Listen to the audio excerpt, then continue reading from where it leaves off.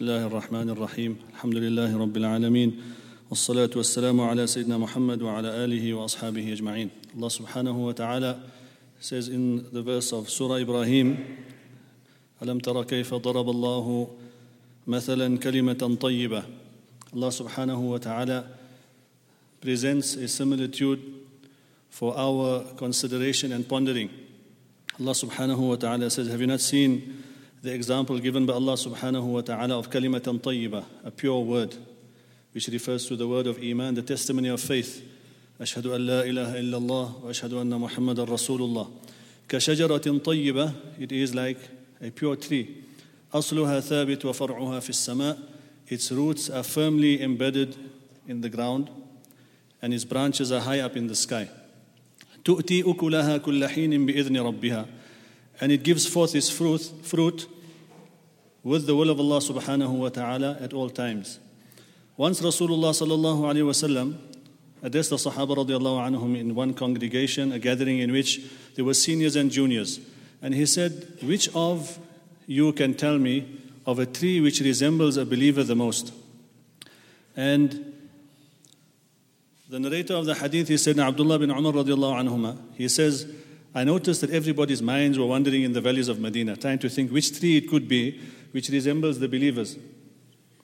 And he said, but I knew the answer, but I was a young boy. And out of respect for the seniors, I remained silent. And I knew it was actually the date palm that Rasulullah sallallahu alaihi wasallam was trying to bring to their minds. Nobody responded, and Rasulullah sallallahu alaihi wasallam said, the tree which resembles the believer the most is the date palm. Every part of it is beneficial. And he says, I nudged my father and I said, oh, father, Sayyidina Umar radiallahu anh, I knew this answer. So Sayyidina Umar gave him a bit of a reprimand and said, why didn't you say, at least I would have been proud that my son is responding with the correct answer to Rasulullah sallallahu alaihi wasallam. So there's so many lessons in this particular hadith. One is how Rasulullah sallallahu alaihi wasallam, one is the example itself, the similitude, which I will try to touch on. But a very important point is how Nabi sallallahu alaihi wasallam allowed the youth to participate in the gathering with the seniors, which is something not found much in our circles.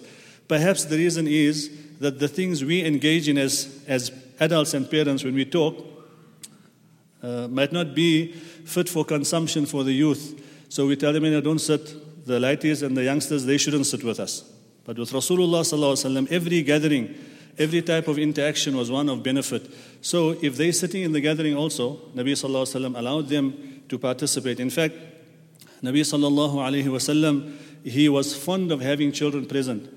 The upbringing of children was something foremost in the mind of Rasulullah sallallahu alaihi wasallam. So back to the example, the ulama say that the resemblance of a mu'min and the date palm is that the roots are firm. In other words, the roots of Iman are firm in the heart of the believer.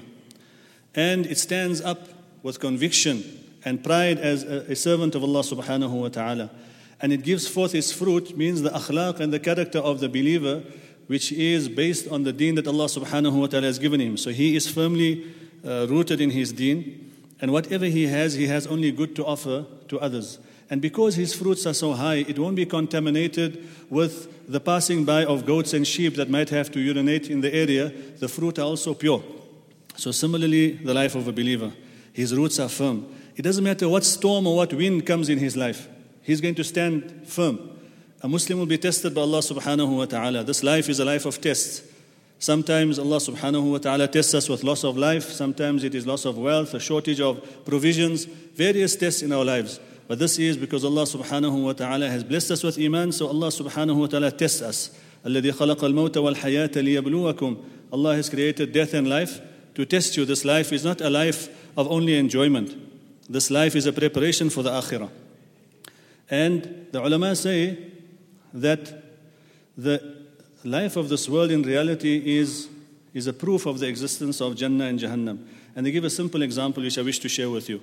A cup of coffee comprises of a few ingredients, maybe some coffee, water, milk and sugar, okay, for those who take sugar. So one cup of coffee points to the fact that these four ingredients exist independently. Similarly, our life in this world. We find happiness in sadness. There's sometimes a janazah, sometimes a baby is born, sometimes a person is happy, sometimes sad, sometimes crying, sometimes laughing. All these combinations of opposites in the life of a human being in this world. These conditions are proof that there exists a place where there is only happiness, only pleasure, and there exists a place where there is only sadness, only difficulty, only grief and sorrow and crying. One is called Jannah and one is called Jahannam. So the life of this world, the conditions that we face and we are tested by Allah subhanahu wa ta'ala is actually a demonstration of what really exists, which is the life of the akhirah. So this iman we need to look after, respected brothers. If a person leaves this world with iman, he will be successful, even if he has very little good actions with him. But if a person's iman is defective, it doesn't matter how much nafil salah and how much tilawah and how much ibadah we do, it will not be valid by Allah subhanahu wa ta'ala. May Allah subhanahu wa ta'ala grant us strong iman and keep us firm on our iman till the day we leave this world, inshaAllah. Wa akhiru da'wana alhamdulillahi rabbil alameen. Kindly straighten the sufuf and fill in the gaps on the sides of the masjid, please.